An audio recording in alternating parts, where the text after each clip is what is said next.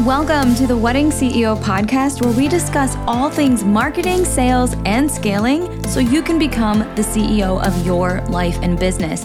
I'm Alora Rochelle, and I've been a wedding photographer for over a decade. And now I'm sharing all of my secrets so you can stop sacrificing your time and make more money like a CEO.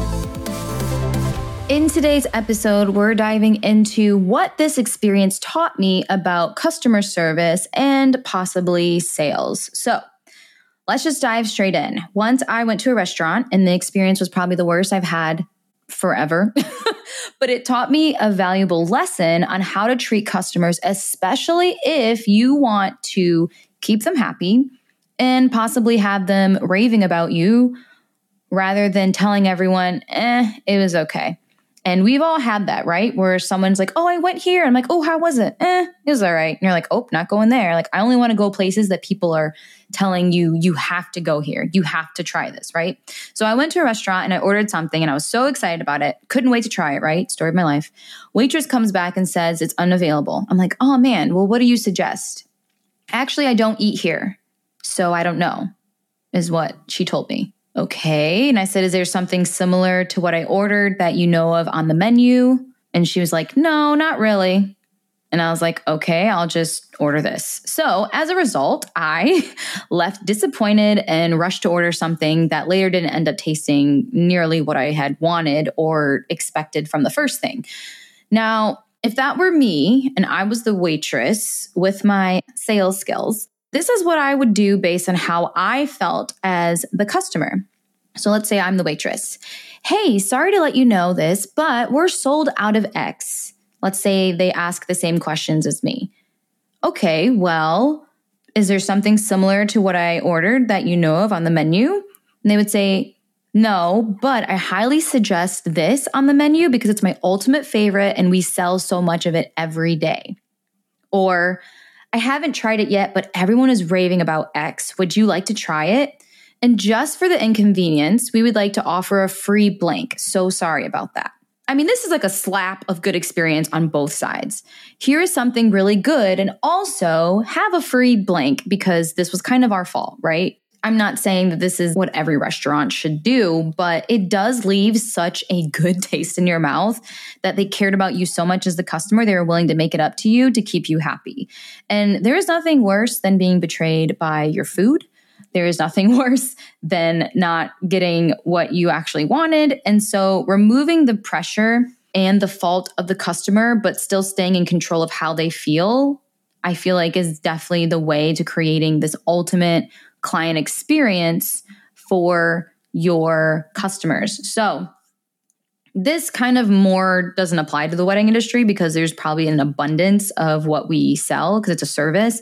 But I do think that if you're constantly booked for a wedding date, like you had to turn away 10 to 15 clients, not because they weren't a dream, like they were a dream and it was painful to turn them away, but because you were booked, this could be a sign that maybe instead of just turning them away, unless you have a network of people that you feel totally fine with sending them that way, but maybe it might be time to build a team. Maybe your brand is so in demand that customers just want what you have to offer. And that was when I realized too, I think I turned away 20 clients one year and I was like, this feels bad. And I would have clients that would change their wedding dates, but still for me, I was like, wow, that's like really nice. You didn't have to do that. I feel bad. I hope you didn't send out like invitations already. But what way could I offer them an alternative where I can still work with them or make sure they're happy or take care of them? And I feel like an associate team does all of that and more. So that is when I decided to kind of lay out the strategy and the plan for creating an associate team. And that also helped me be able to raise my prices a ton because if they couldn't afford me, they still got my team who was trained by me, but the editing style that I had because my clients were very picky about editing styles. So that is definitely something to think about. This is a very bite-sized episode because I don't know. I like giving out little tips here and there, and I don't want to drag it out. I'm more of a straight shooter, to the point. I'm trying to get these back to 25 minutes, but I don't know. I just can't talk that much. I don't know. So I do have guest episodes coming here and there if you want more, because what is going on? Why do I not have so much to talk about? But maybe this could be a good time to take a look at your own customer service experience, your own inquiry stage, or maybe looking at the demand. Like, are you in demand? Do you need to provide a solution to your clients' problems instead of just sending them away and being like, sorry? Or maybe you're not getting enough inquiries and we need to figure out why you're not getting the inquiry, especially the dream inquiries. There is one thing to get inquiries, and there's another thing to get dream inquiries that you feel like are 100% the client you have been dying to photograph. And I think that this is the game changer versus being like, oh yeah, I have a lot of inquiries. I book them, they're great. Or, I didn't like this, but it was my paycheck. We want you to be overjoyed and ecstatically excited about your clients. That way that everybody's happy. You treat them well. You're not resentful. You give them the best experience, and therefore they will tell all their friends and family about you, hopefully, who are also dream clients as well. So it's definitely something to think about. What is your client experience like? And then also next time you go somewhere, maybe even be like me and just kind of take notes on the experience.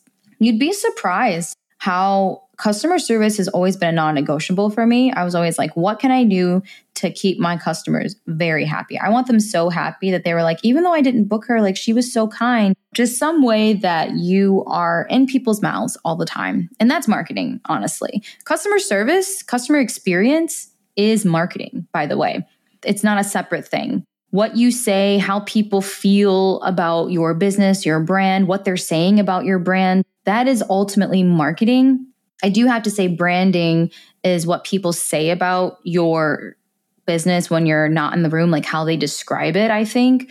But the experience part in terms of word of mouth and networking, that's just two more branches of marketing. Marketing is also making sure that you're constantly getting people in the door in your business, booked, ready to go.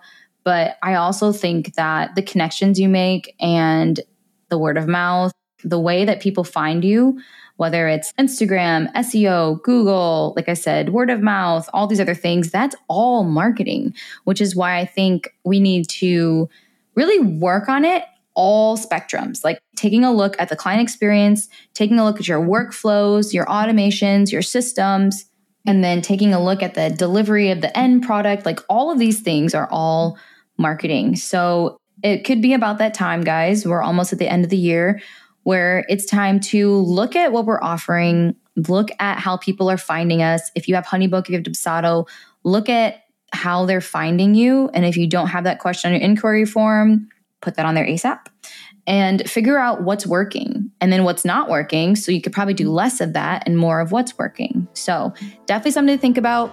I will see you guys in the next episode. Have an amazing week, and I will be in your earbuds again soon.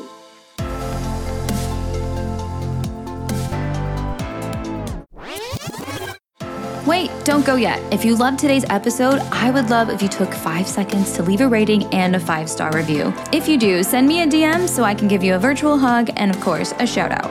Now, if you're ready to grow your photography business, I invite you to apply for the Wedding CEO. The Wedding CEO is my signature program for wedding photographers who are ready to scale their way to 100K. You're finally ready to work less, make more, and live your dream life.